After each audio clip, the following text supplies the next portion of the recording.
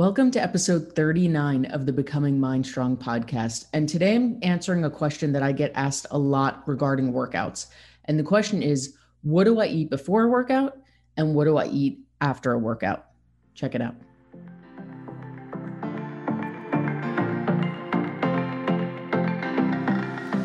Welcome to Becoming Mind Strong, the official podcast of Mind Strong Fitness. My name is Rachel. I'm the owner and head coach of Mind Strong Fitness, and I am here to teach you truth. No more bullshit, no more point systems, no more shakes, no more wraps. This is math and science, and we're going to learn how to do it together. Ready? Let's rock and roll.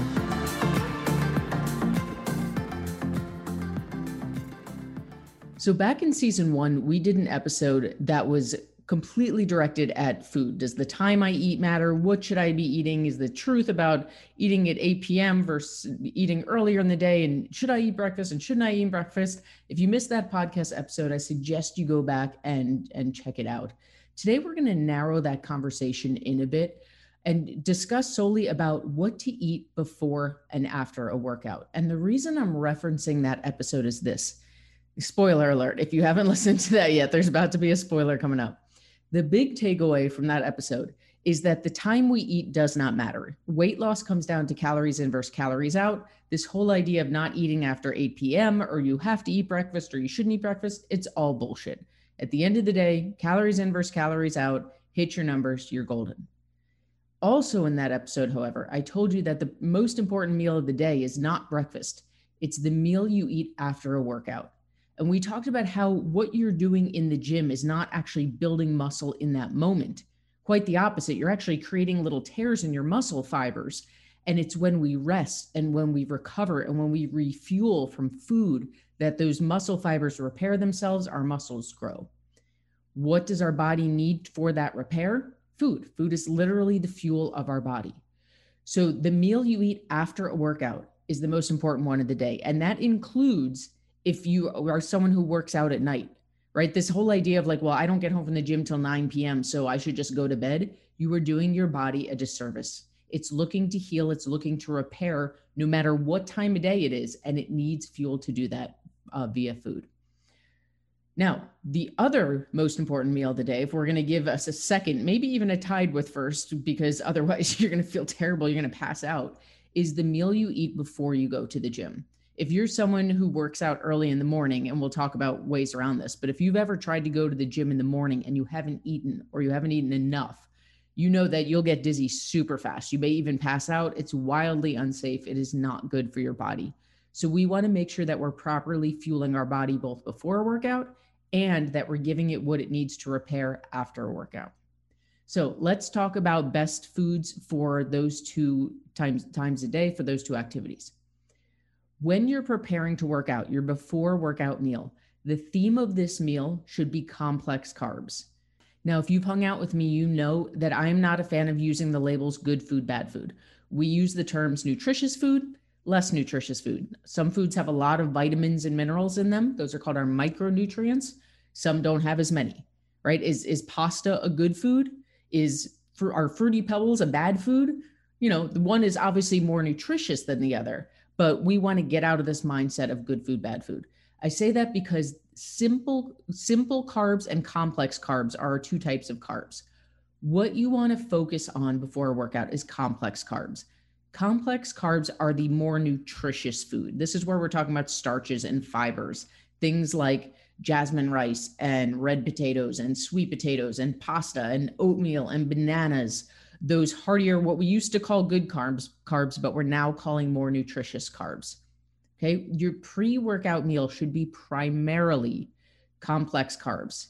From there, you can add in some protein and try to keep it as little fat as possible. Doesn't mean you can't have any fat with it, but you don't want a super high fat meal right before you work out. The reason is, if you know the math behind macros, you know that fat is more calorically dense. So 1 gram of carbs and protein each have 4 calories. 1 gram of fat has 9 calories. It takes our body a lot longer to break down fat. It is not a good energy source for going to the gym. So if you have a high fat meal right before you work out, let's say you have a piece of salmon right before you work out, it is going to feel like a ton of bricks sitting in your stomach. You're probably going to be nauseous.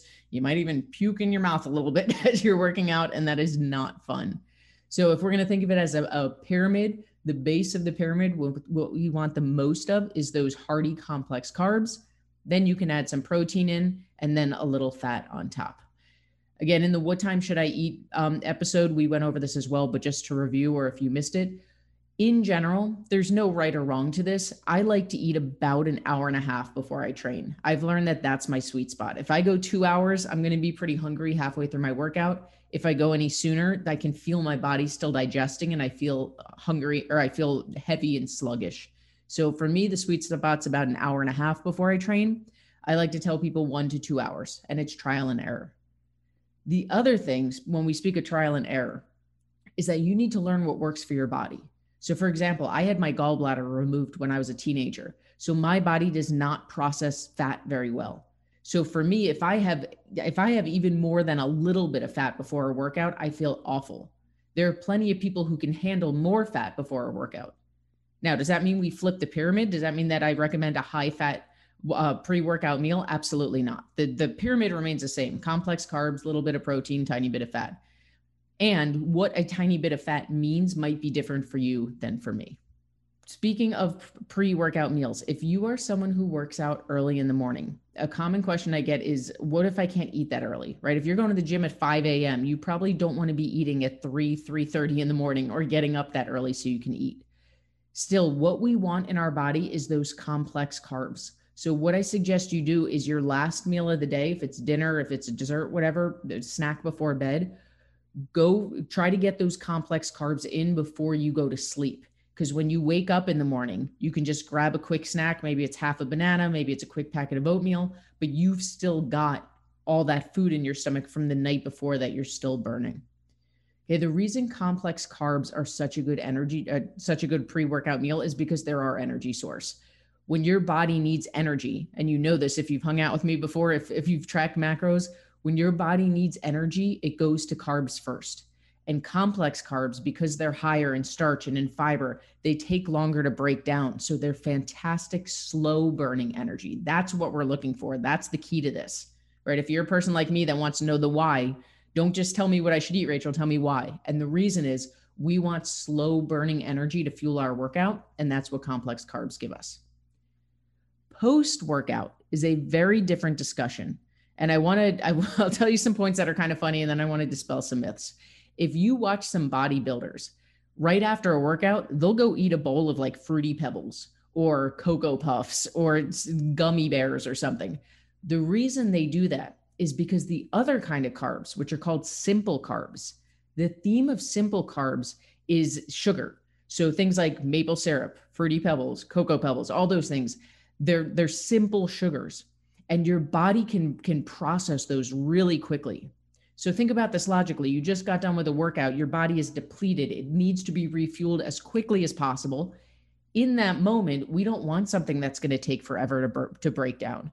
We want something that's going to be a quick refuel. And that's what simple carbs, simple sugars give us. Now, I'm not personally a fan of that. I mean, there's nothing wrong with it. If you want to fit some Lucky Charms into your macro plan, go for it. I'm not saying never do that. But for me, as someone who also thinks about nutritional value, I don't want to eat simple sugars like that every day. So I'm a big fan of fruit. If I'm somewhere where I can't have a meal, and I'll talk about that in a second, but if I can't have a full meal after my workout, I'm going to grab a protein shake and I'm going to grab some fruit, because I'm refueling my body with stuff that's easy for it to just get right to my muscles, that it can process, that it can start refueling and recovering with those. If you're in a situation where you can go have a meal, go have a meal. The ideal situation for me is when I'm done with the gym, I go home, I make dinner. Because again, think about the state our body's in. After a workout, our body wants to refuel. It's in the repair process. So I want to give it a well-balanced diet of carbs, fat, and protein in that moment. If you can make yourself a dinner of chicken or fish or whatever, or tofu or whatever protein source you go to, plus some carbs, plus some protein, that's the ideal. That's how we refuel our body. If you can't do that, if you're in a situation where you just got to grab and go, I go for a protein shake, I go for a piece of fruit. The idea of a metabolic window is a hot topic. And if you're not sure what that means, there's a theory out there in the health and fitness world that says Some people take this to the extreme. Some people say if you don't eat within 30 minutes of your workout, you may as well have not worked out. That is complete bullshit. That is complete and utter bullshit. Please don't ever skip a workout because you can't eat afterwards. Other people don't take it to that extreme. They say your body's not going to get all the benefits of that workout if you don't eat within a half hour. I have never seen proof of that. I've never seen scientific proof. I've read studies on this, and everything that I have read that I trust says that there is no evidence to prove that that is true. The ideal situation, again, is that you eat right after you work out. If you can't, it's not the end of the world. You will be fine. You'll eat when you can eat.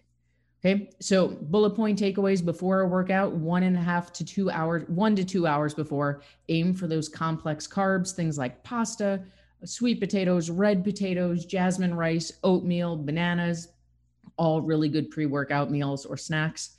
After a workout, the ideal would be a well-rounded dinner or lunch or whatever meal it is for you of carbs, fat, and protein. If you need grab and go for a protein shake and something with simple sugars, something like, or simple carbs, maybe fruit. If you're okay with some junk food here and there, you could fit it into your macros. That part's personal preference. No matter what, keep in mind this whole idea of not eating after a certain time of night, of if I have to skip breakfast, I shouldn't skip breakfast. It's all bullshit. The most important meal of the day is the meal you eat after a workout, because that's how our body refuels.